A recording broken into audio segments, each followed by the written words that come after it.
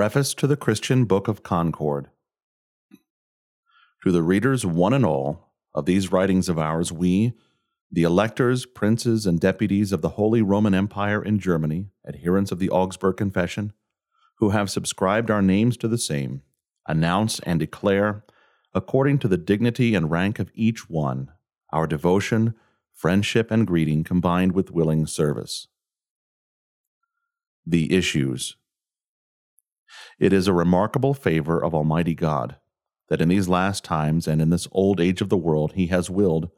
according to His unspeakable love, forbearance, and mercy, that after the darkness of papistical superstitions, the light of His gospel and word, through which alone we receive true salvation, should arise and shine clearly and purely in Germany, our most beloved fatherland. And on this account, indeed, a brief and succinct confession was prepared from the Word of God,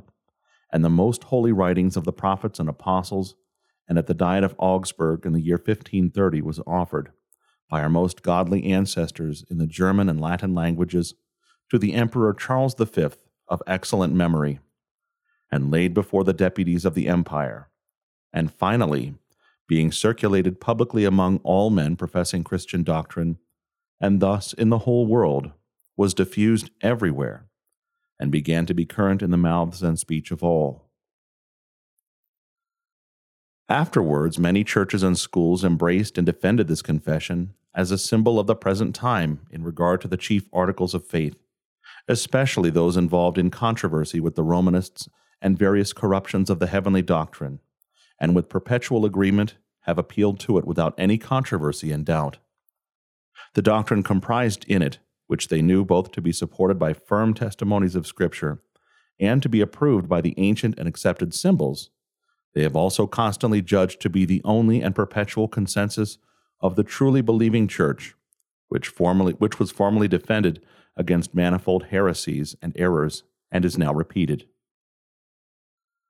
But it can be unknown to no one that immediately after Dr. Martin Luther, that most distinguished hero, endowed with most eminent piety, was removed from human affairs, Germany, our dear fatherland,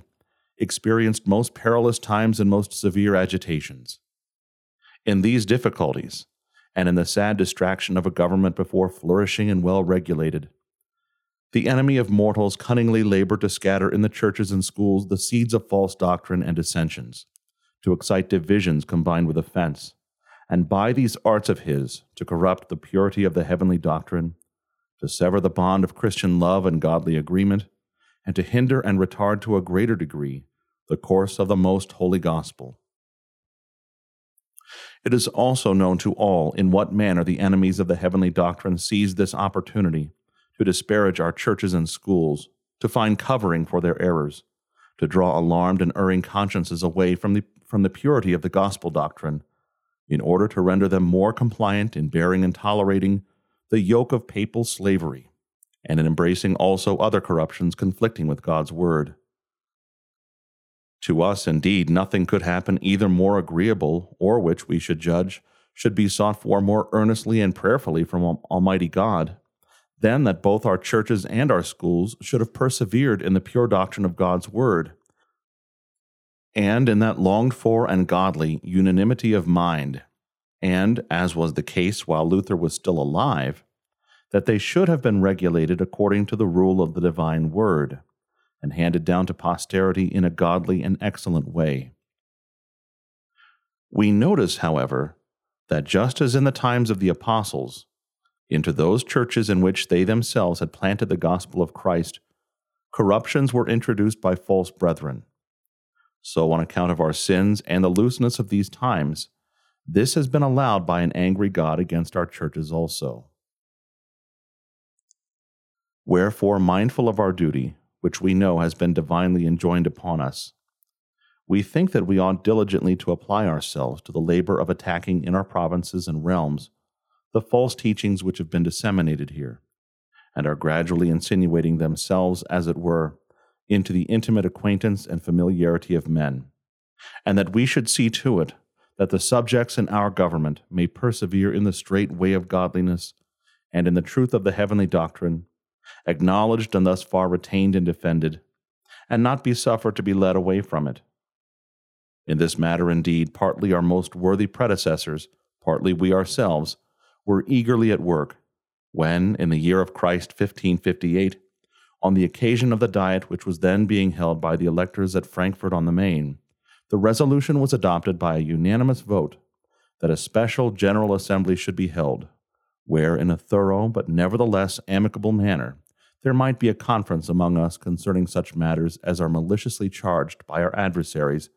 against our churches and schools. The Naumburg Conference of 1561. And indeed, after these deliberations, our predecessors, of godly and excellent memory, together with some of us, assembled at Naumburg in Thuringia. On that occasion, we took in hand the Augsburg Confession, offered to the Emperor Charles V in the Great Assembly of the Empire at Augsburg in the year 1530, and mentioned by us several times previously,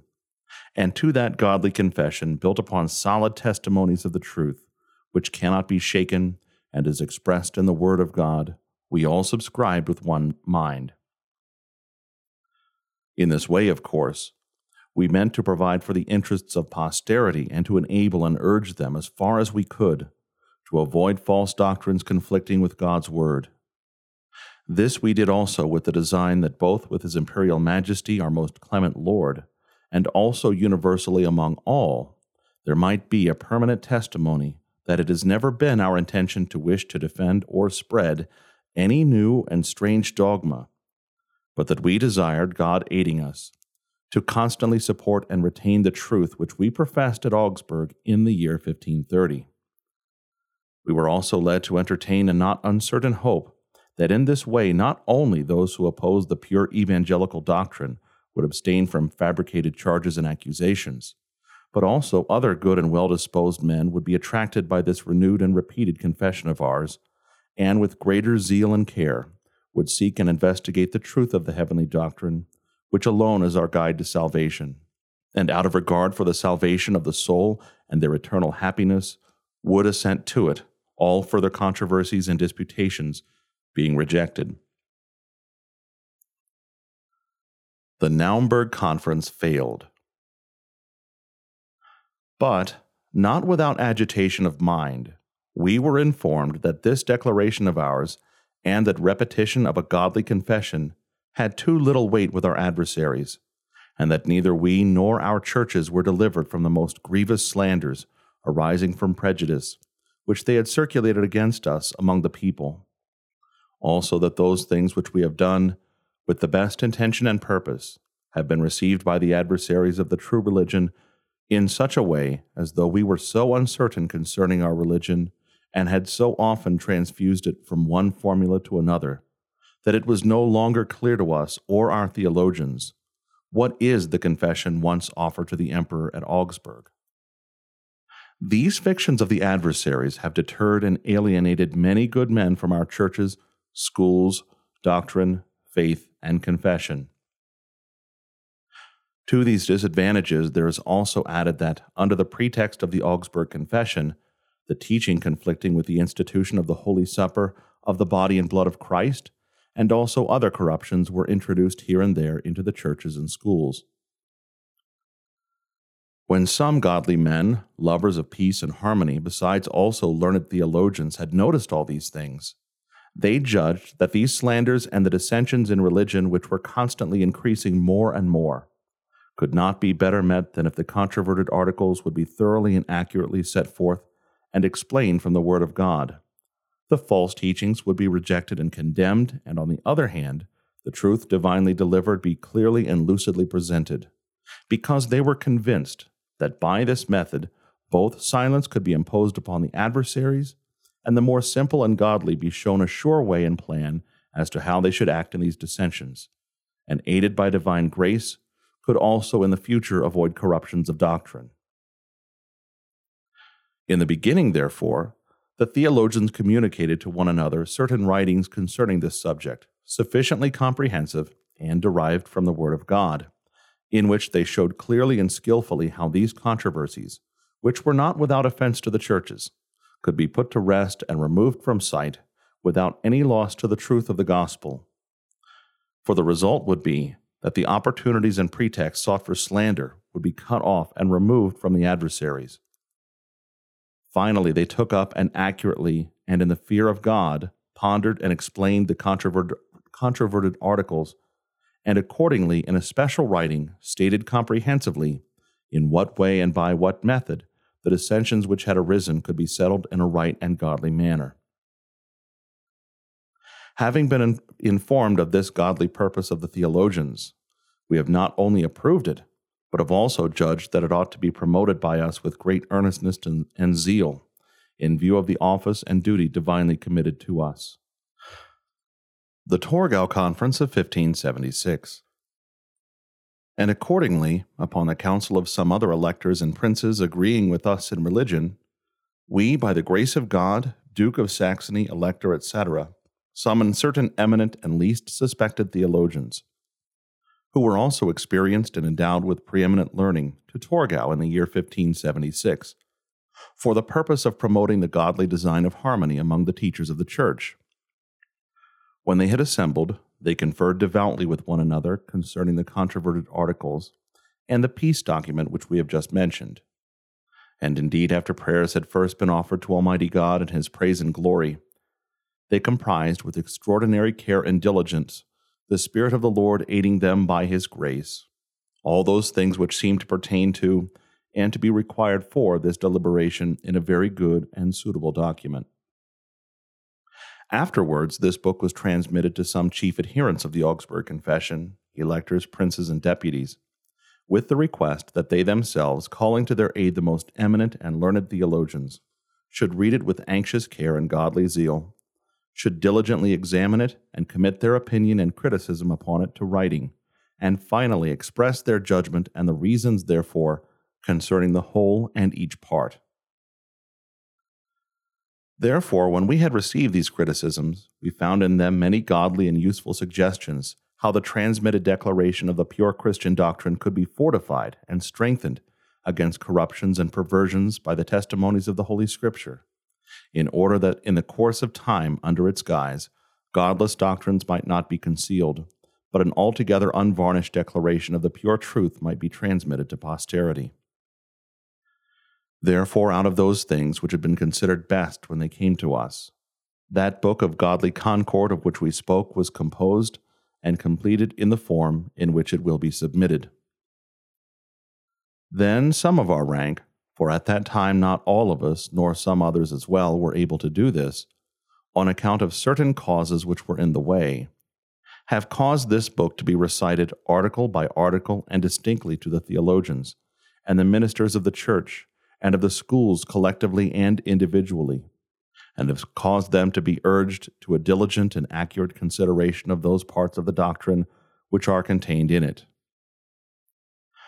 Accordingly, when they perceived that the explanation of the controverted articles indeed agreed especially with the Word of God, and then with the Augsburg Confession, they received this Book of Concord with a very ready mind and an expression of their gratitude towards God, as expressing the godly and genuine meaning of the Augsburg Confession, having voluntarily and indeed accurately pondered and considered it, and they approved it and subscribed to it, and publicly bore witness concerning it with heart, mouth, and hand. Wherefore that godly agreement is called and forever will be, not only the harmonious and concordant confession of some few of our theologians, but in general of the ministers of our churches and rectors of schools, jointly and severally, in our provinces and realms. The Roll of the Augsburg Confession. Now our conferences, and those of our illustrious predecessors which were undertaken with a godly and sincere intention, first at Frankfurt on the Main and afterwards at Naumburg, and were recorded in writing, not only did not accomplish that end and peaceful settlement which was desired, but from them even a defense for errors and false doctrines was sought by some, while it had never entered our mind by this writing of ours, either to introduce, furnish a cover for, and establish any false doctrine, or in the least even to recede from the confession presented in the year 1530 at Augsburg. but rather as many of us as participated in the transactions at Naumburg wholly reserved it to ourselves, and promised besides that if, in the course of time, anything would be desired with respect to the Augsburg Confession, or as often as necessity would seem to demand it, we would further declare all things thoroughly and at length. And that is the reason why we have elaborated in this Book of Concord, with great and godly agreement, a declaration of our constant and perpetual wish and a repetition of our Christian faith and confession. Accordingly, in order that no persons may permit themselves to be disturbed by the charges of our adversaries spun out of their own mind, by which they boast that not even we are certain which is the true and genuine Augsburg Confession, but that both those who are now among the living and posterity also may be clearly and firmly taught and informed what that godly confession is, which both we and the churches and schools of our realms at all times professed and embraced, we emphatically testify that after the pure and immutable truth of God's Word, we wish to embrace the first Augsburg Confession alone, which was presented to the Emperor Charles V in the year 1530 at the famous Diet of Augsburg. This alone, we say, and no other. Copies of which, deposited in the archives of our predecessors of excellent memory, who presented it in the Diet to Charles V himself, we cause to be compared by men worthy of confidence, lest we should be found wanting in most accurate regard for diligence, with the copy which was presented to the Emperor himself, and is preserved in the archives of the Holy Roman Empire. And we are sure that our copies, both the Latin and the German, in all things correspond to it with like meaning. For this reason also we wish to insert the confession then presented in our explanation, which will be submitted herewith or in the Book of Concord, in order that all may understand that we have resolved to tolerate in our realms, churches, and schools no other doctrine than that which in the year 1530 was approved at Augsburg in a solemn confession by the above-mentioned electors, princes, and deputies of the empire. This confession also, by the help of God, we will retain to our last breath, when we shall go forth from this life to the heavenly fatherland, to appear with joyful and undaunted mind and with a pure conscience before the tribunal of our Lord Jesus Christ. We hope, therefore, that our adversaries will hereafter spare both us and the ministers of our churches, and not employ these customary and most grievous accusations, that we cannot decide among ourselves anything as certain concerning our faith, and that on this account we are forging new confessions almost every year, yea, even every month. The second edition of the Augsburg Confession. Moreover, as to the second edition of the Augsburg Confession, of which mention is made also in the transactions at Naumburg, we notice what is also known to all, that under the pretext of the words of this latter edition, some have wanted to cover and conceal corruptions with respect to the Lord's Supper and other errors, and by means of published writings have attempted to obtrude them upon an ignorant populace. Nor have they been moved by the distinct words of the Augsburg Confession, which was first presented, by which these errors are openly rejected, and from which a far different meaning than they wish can be shown. Therefore we have decided in this writing to testify publicly, and to inform all, that we wished neither then nor now in any way to defend or excuse or to approve, as though agreeing with the gospel doctrine, false and godless doctrines and opinions which may lie concealed under certain coverings of words. We indeed never received the latter edition in a sense differing in any part from the former which was presented. Neither do we judge that other useful writings of Dr. Philip Melanchthon, or of Brenz, or of Urban Regius, Pomeranus, etc., should be rejected and condemned, so far as, in all things, they agree with the norm which has been set forth in the Book of Concord. Now, although some theologians, and among them Luther himself, when they treated of the Lord's Supper, were drawn against their will by their adversaries to disputations concerning the personal union of the two natures in Christ, nevertheless our theologians in the Book of Concord, and by the norm of sound doctrine which is in it, testify that both our constant and perpetual opinion and that of this book is that with regard to the Lord's Supper, godly men should be led to no other foundations than to those of the words of the institution of the testament of our Lord Jesus Christ. For since he is both almighty and true, it is easy for him to do those things which he has both instituted and promised in his word. And indeed, when this foundation will not be assailed by their adversaries, they will not contend in this kind of argument concerning other methods of proof, but in true simplicity of faith will firmly insist upon the very plain words of Christ, which method is the safest and is best suited to the instruction of uneducated men. For those things which have been discussed with greater exactness they do not understand.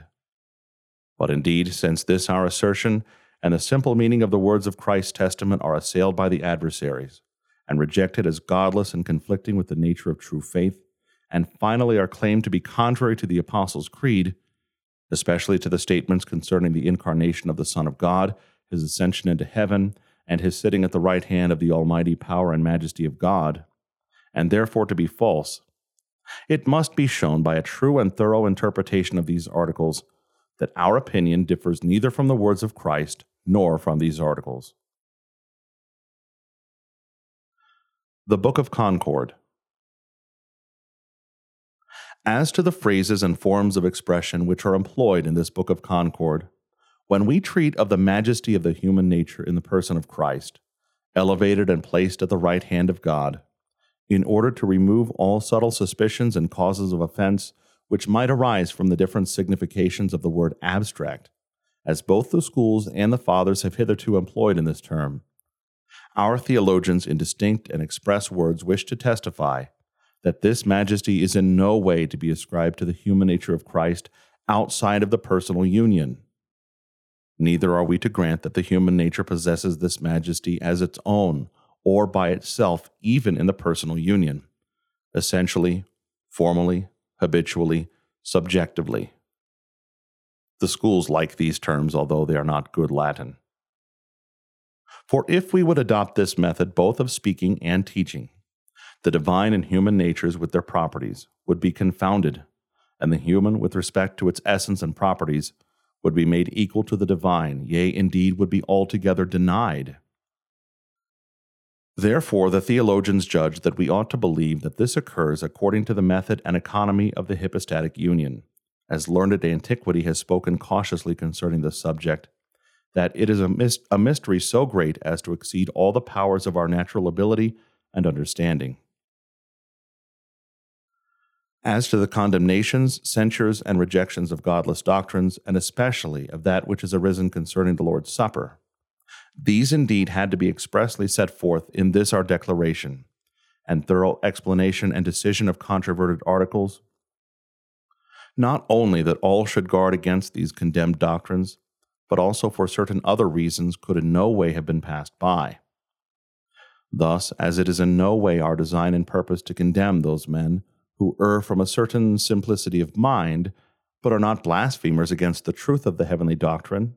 much less, indeed, entire churches which are either under the Roman Empire of the German nation or elsewhere.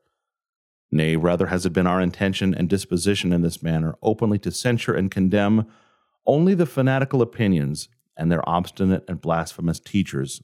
which we judge should in no way be tolerated in our dominions, churches, and schools. Because these errors conflict with the express word of God, and that too in such a way that they cannot be reconciled with it. We have undertaken this also for this reason, that all godly persons might be warned diligently to avoid them. For we have no doubt whatever that even in those churches which have hitherto not agreed with us in all things, many godly and by no means wicked men are found who follow their own simplicity, and do not understand aright the matter itself, but in no way approve the blasphemies which are cast forth against the Holy Supper, as it is administered in our churches, according to Christ's institution,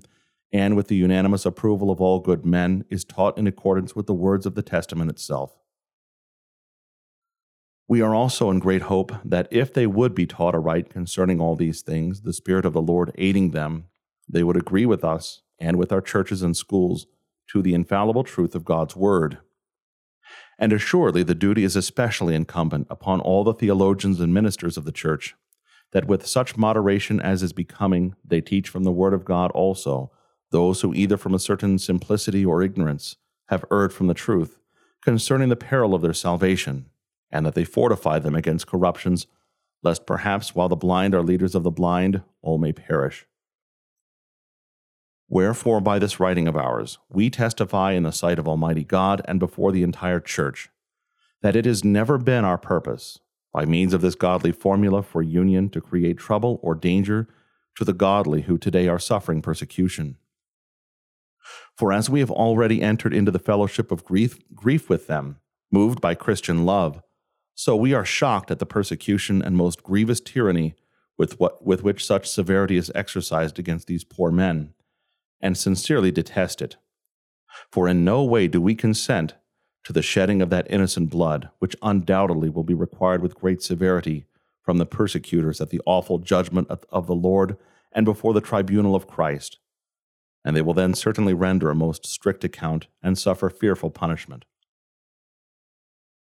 In regard to these matters, as we have mentioned above, it has always been our purpose that in our lands, dominions, schools, and churches, no other doctrine be proclaimed and accurately set forth than that which is founded upon the Word of God and contained in the Augsburg Confession and the Apology, and that too when understood properly in its genuine sense, and that opinions conflicting with these be not admitted, and indeed with this design, this formula of agreement was begun and completed. Therefore, before God and all mortals, we once more declare and testify that in the declaration of the controverted articles, of which mention has already been made several times, we are not introducing a new confession, or one different from that which was presented in the year 1530 to Charles V of happy memory, but that we wished indeed to lead our churches and schools first of all to the fountains of Holy Scripture and to the creeds, and then to the Augsburg Confession, of which we have before made mention. We most earnestly exhort that especially the young men who are being educated for the holy ministry of the churches and schools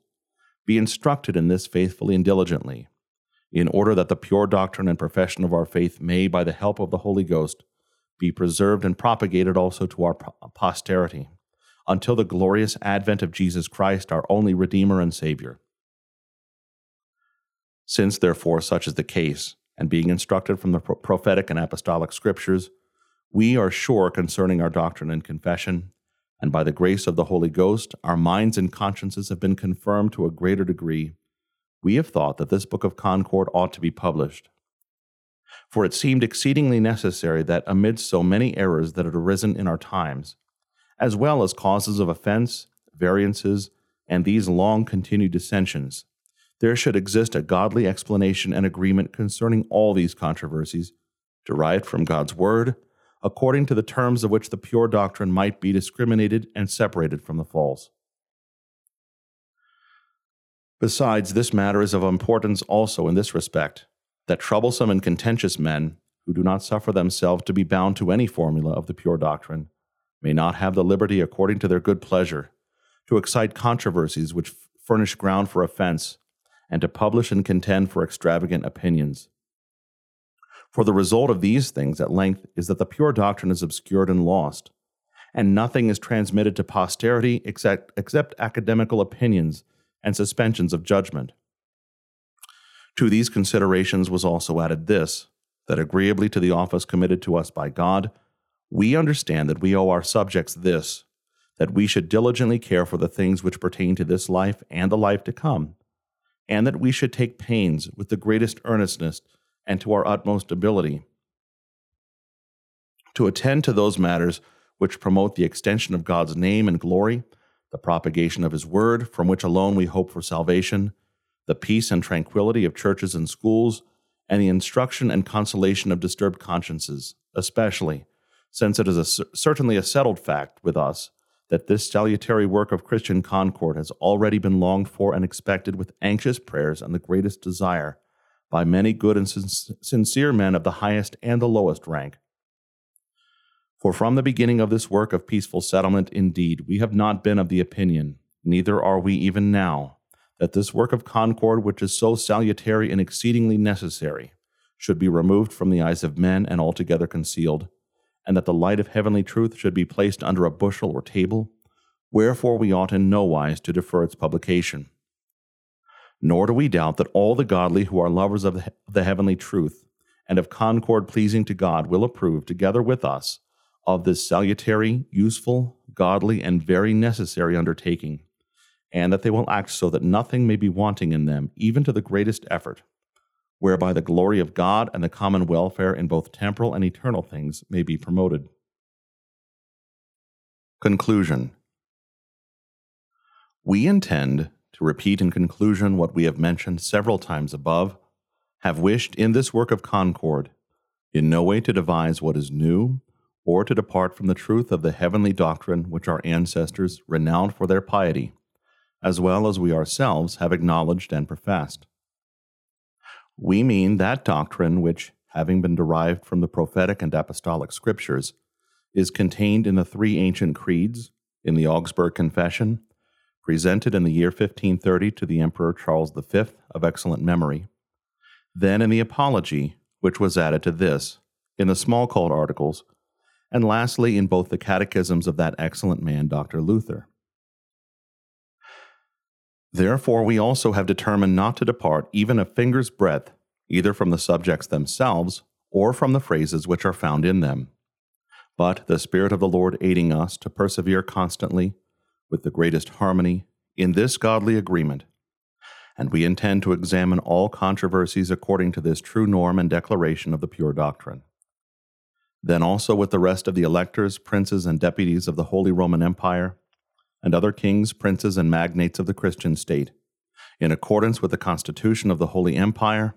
and the agreements which we have with them, we determine and desire to cultivate peace and harmony, and to render to each one, according to his rank, all duties belonging to us, together with the offices of friendship. Besides having made known our objects, we will also earnestly apply ourselves with great strictness and the most ardent zeal to the defense of this work of concord, by diligent visitations of the churches and schools in our realms, oversight of printing offices, and other salutary means, according to occasions and circumstances, which may be offered to ourselves and others. We will also take pains, if either controversies already composed should be renewed, or new controversies concerning religion should arise, to remove and settle them betimes, for the purpose of avoiding offense without long and dangerous digressions. As a manifest testimony of this,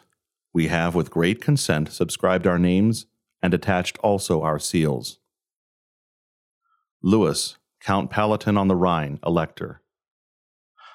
Augustus, Duke of Saxony, Elector. John George, Margrave of Brandenburg, Elector. Joachim Frederick, Margrave of Brandenburg, Administrator of the Archbishopric of Magdeburg. John, Bishop of Meissen. Eberhard, Bishop of Lübeck, Administrator of the Episcopate of Verden. Philip Louis, Count Palatine on the Rhine. The guardians of Frederick William and John, Dukes of Saxony. The guardians of John Casimir and John Ernest, Dukes of Saxony. George Frederick, Margrave of Brandenburg. Julius, Duke of Brunswick and Lüneburg. Otho, Duke of Brunswick and Lüneburg. Henry the Younger, Duke of Brunswick and Lüneburg. William the Younger, Duke of Brunswick and Lüneburg. Wolfgang, Duke of Brunswick and Lüneburg. Ulrich, Duke of Mecklenburg. The guardians of John and Sigismund Augustus, Dukes of Mecklenburg. Louis, Duke of Württemberg. The guardians of Ernest and Jacob, Margraves of Baden. George Ernest, Count and Lord of Henneberg. Frederick, Count of Württemberg and Mopelgard. John Gunther, Count of Schwarzburg. William, Count of Schwarzburg. Albert, Count of Schwarzburg. Emich, Count of Leiningen. Philip, Count of Hanau. Gottfried, Count of Ottingen. George, Count and Lord in Castel. Henry, Count and Lord in Castel. Otho, Count of Hoya and Burghausen. John, Count of Oldenburg and Delmenhorst. John Hoyer, Count of Mansfeld. Bruno, Count of Mansfeld, Hoyer Christopher, Count of Mansfeld, Peter Ernest Jr., Count of Mansfeld, Christopher, Count of Mansfeld, Albert George, Count of Stolberg, Wolfgang Ernest, Count of Stolberg, Louis, Count of Gleichen, Charles, Count of Gleichen, Frederick, Baron of Wildenfels, Mayor and Council of the City of Lübeck, Mayor and Council of the City of Lüneburg,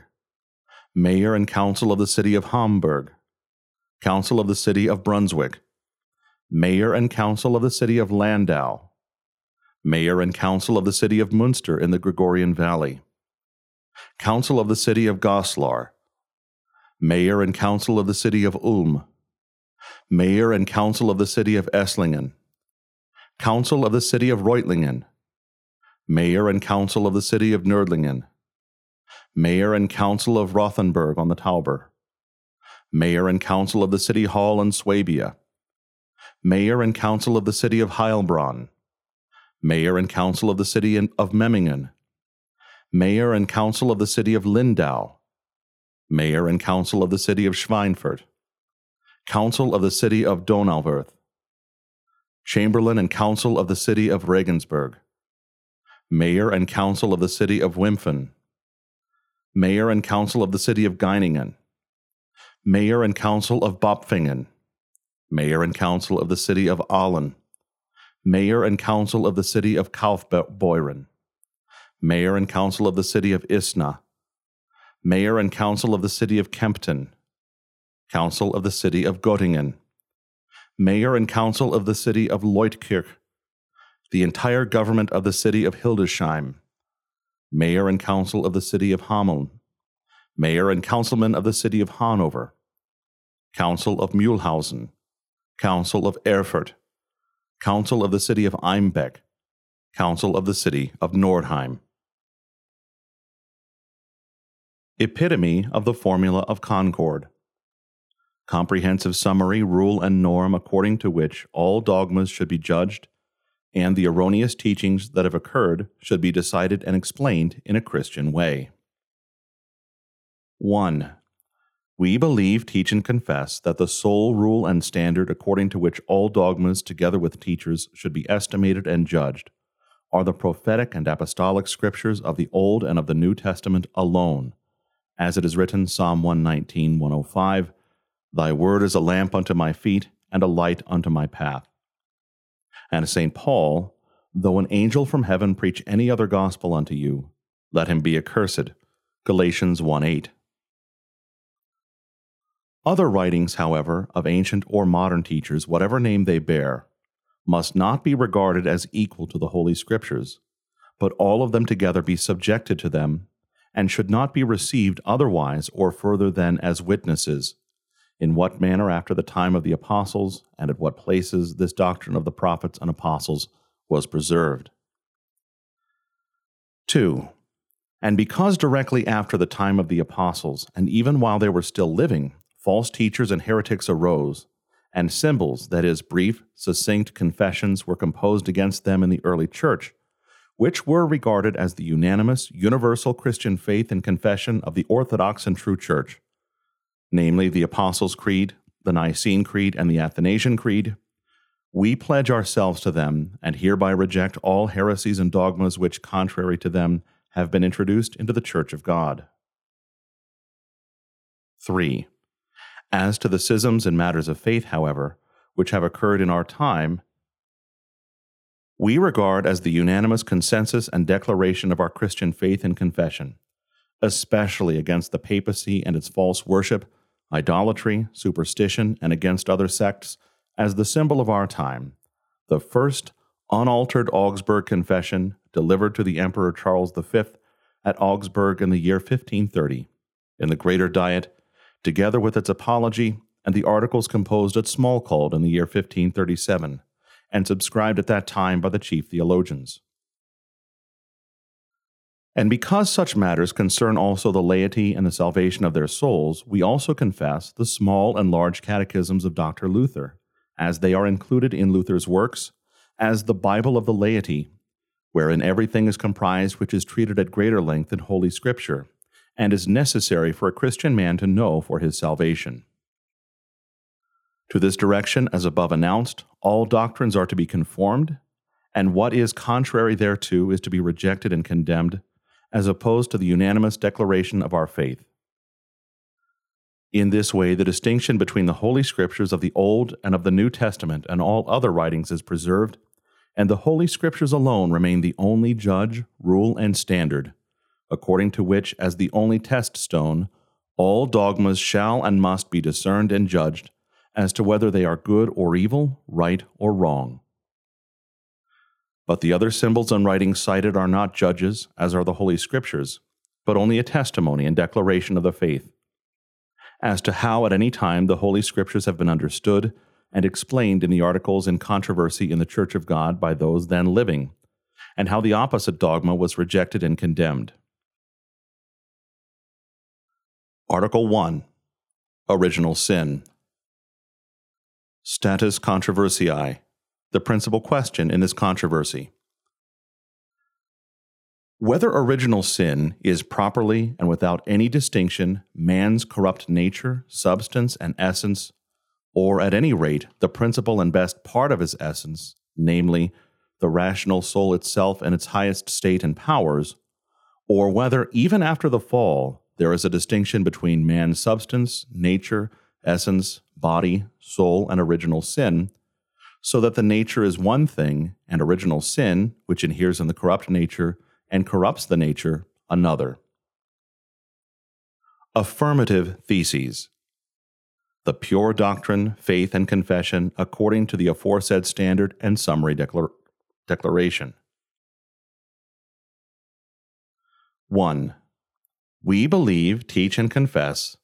that there is a distinction between man's nature, not only as he was originally created by God, pure and holy and without sin, but also as we have it, after the fall, namely, between the nature itself, which even after the fall is and remains a creature of God, and original sin, and that this distinction is as great as the distinction between a work of God and a work of the devil. 2. We believe, teach, and confess also that this distinction should be maintained with the greatest care, because this doctrine, that no distinction is to be made between our corrupt human nature and original sin, conflicts with the chief articles of our Christian faith concerning creation, redemption, sanctification, and the resurrection of our body, and cannot coexist therewith.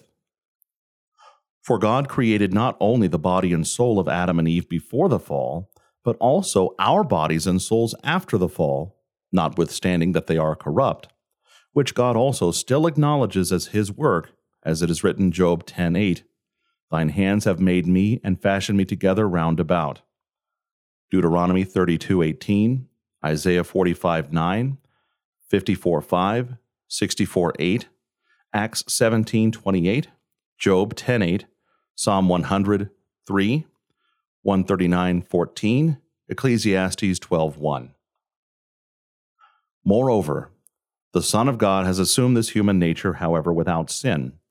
and therefore not a foreign, but our own flesh, into the unity of his person, and according to it is become our true brother. Hebrews 2:14. Forasmuch then as the children were partakers of flesh and blood, he also himself likewise took part of the same. Again, 16:4-15. He took not on him the nature of angels, but he took on him the seed of Abraham.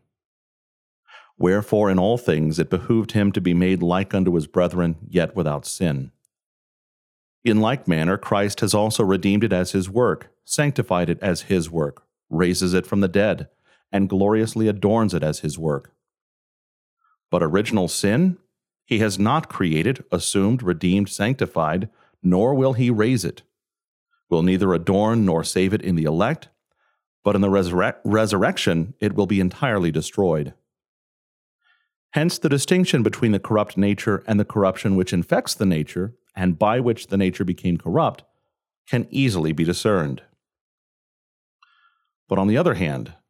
we believe, teach, and confess that original sin is not a slight, but so deep a corruption of human nature that nothing healthy or uncorrupt has remained in man's body or soul, in his inner or outward powers, but as the Church sings, through Adam's fall is all corrupt, nature and essence human. This damage is unspeakable and cannot be discerned by reason, but only from God's word. And we affirm that no one but God alone can separate from one another the nature and this corruption of the nature, which will fully come to pass through death in the resurrection, where our nature which we now bear will rise and live eternally without original sin, and separated and sundered from it, as it is written, Job 19:26, I shall be compassed again with this my skin, and in my flesh shall I see God, whom I shall see for myself, and mine eyes shall behold. Negative theses, rejection of the false opposite dogmas. 1. Therefore, we reject and condemn the teaching that original sin is only a riatus or debt on account of what has been committed by another, without any corruption of our nature. 2. Also, that evil lusts are not sin, but concreated essential properties of the nature, or as though the above-mentioned defect and damage were not truly sin, because of which man without Christ would be a child of wrath. 3. We likewise reject the Pelagian error, by which it is alleged that man's nature, even after the fall, is incorrupt, and especially with respect to spiritual things, has remained entirely good and pure in naturalibus, that is, in its natural powers. 4. Also that original sin is only a slight, insignificant spot on the outside, dashed upon the nature, or a blemish that has been blown upon it, beneath which, nevertheless, the nature has retained its good powers, even in spiritual things. 5. Also that original sin is only an external impediment to the good spiritual powers, and not a despoliation or want of the same, as when a magnet is smeared with garlic juice, its natural power is that not thereby removed but only impeded, or that this stain can be easily wiped away like a spot from the face or pigment from the wall. Also that in man, the human nature and essence are not entirely corrupt, but that man still has something good in him, even in spiritual things, namely capacity, skill, aptness, or ability in spiritual things to begin, to work, or to help working for something good. 7. On the other hand, we also reject the false dogma of the Manichaeans,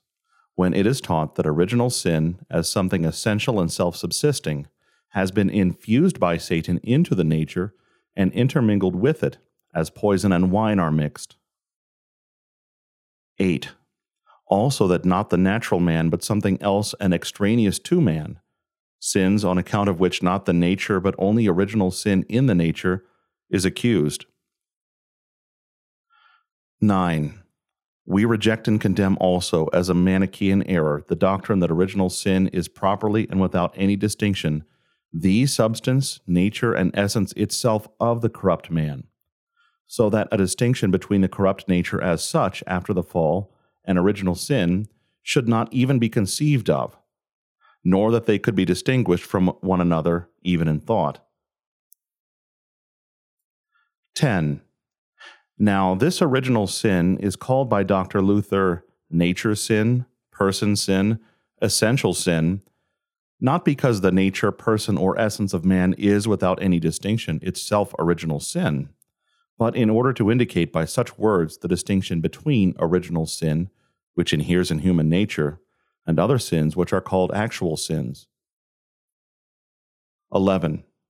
For original sin is not a sin which is committed, but it inheres in the nature, substance, and essence of man, so that though no wicked thought should ever arise in the heart of corrupt man, no idle word were spoken, no wicked deed were done, yet the nature is nevertheless corrupted through original sin,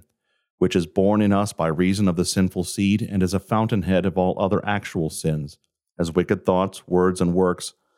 As it is written, Matthew 15:9, out of the heart proceed evil thoughts. Also Genesis 6:5, 8:21, the imagination of man's heart is evil from his youth. 12.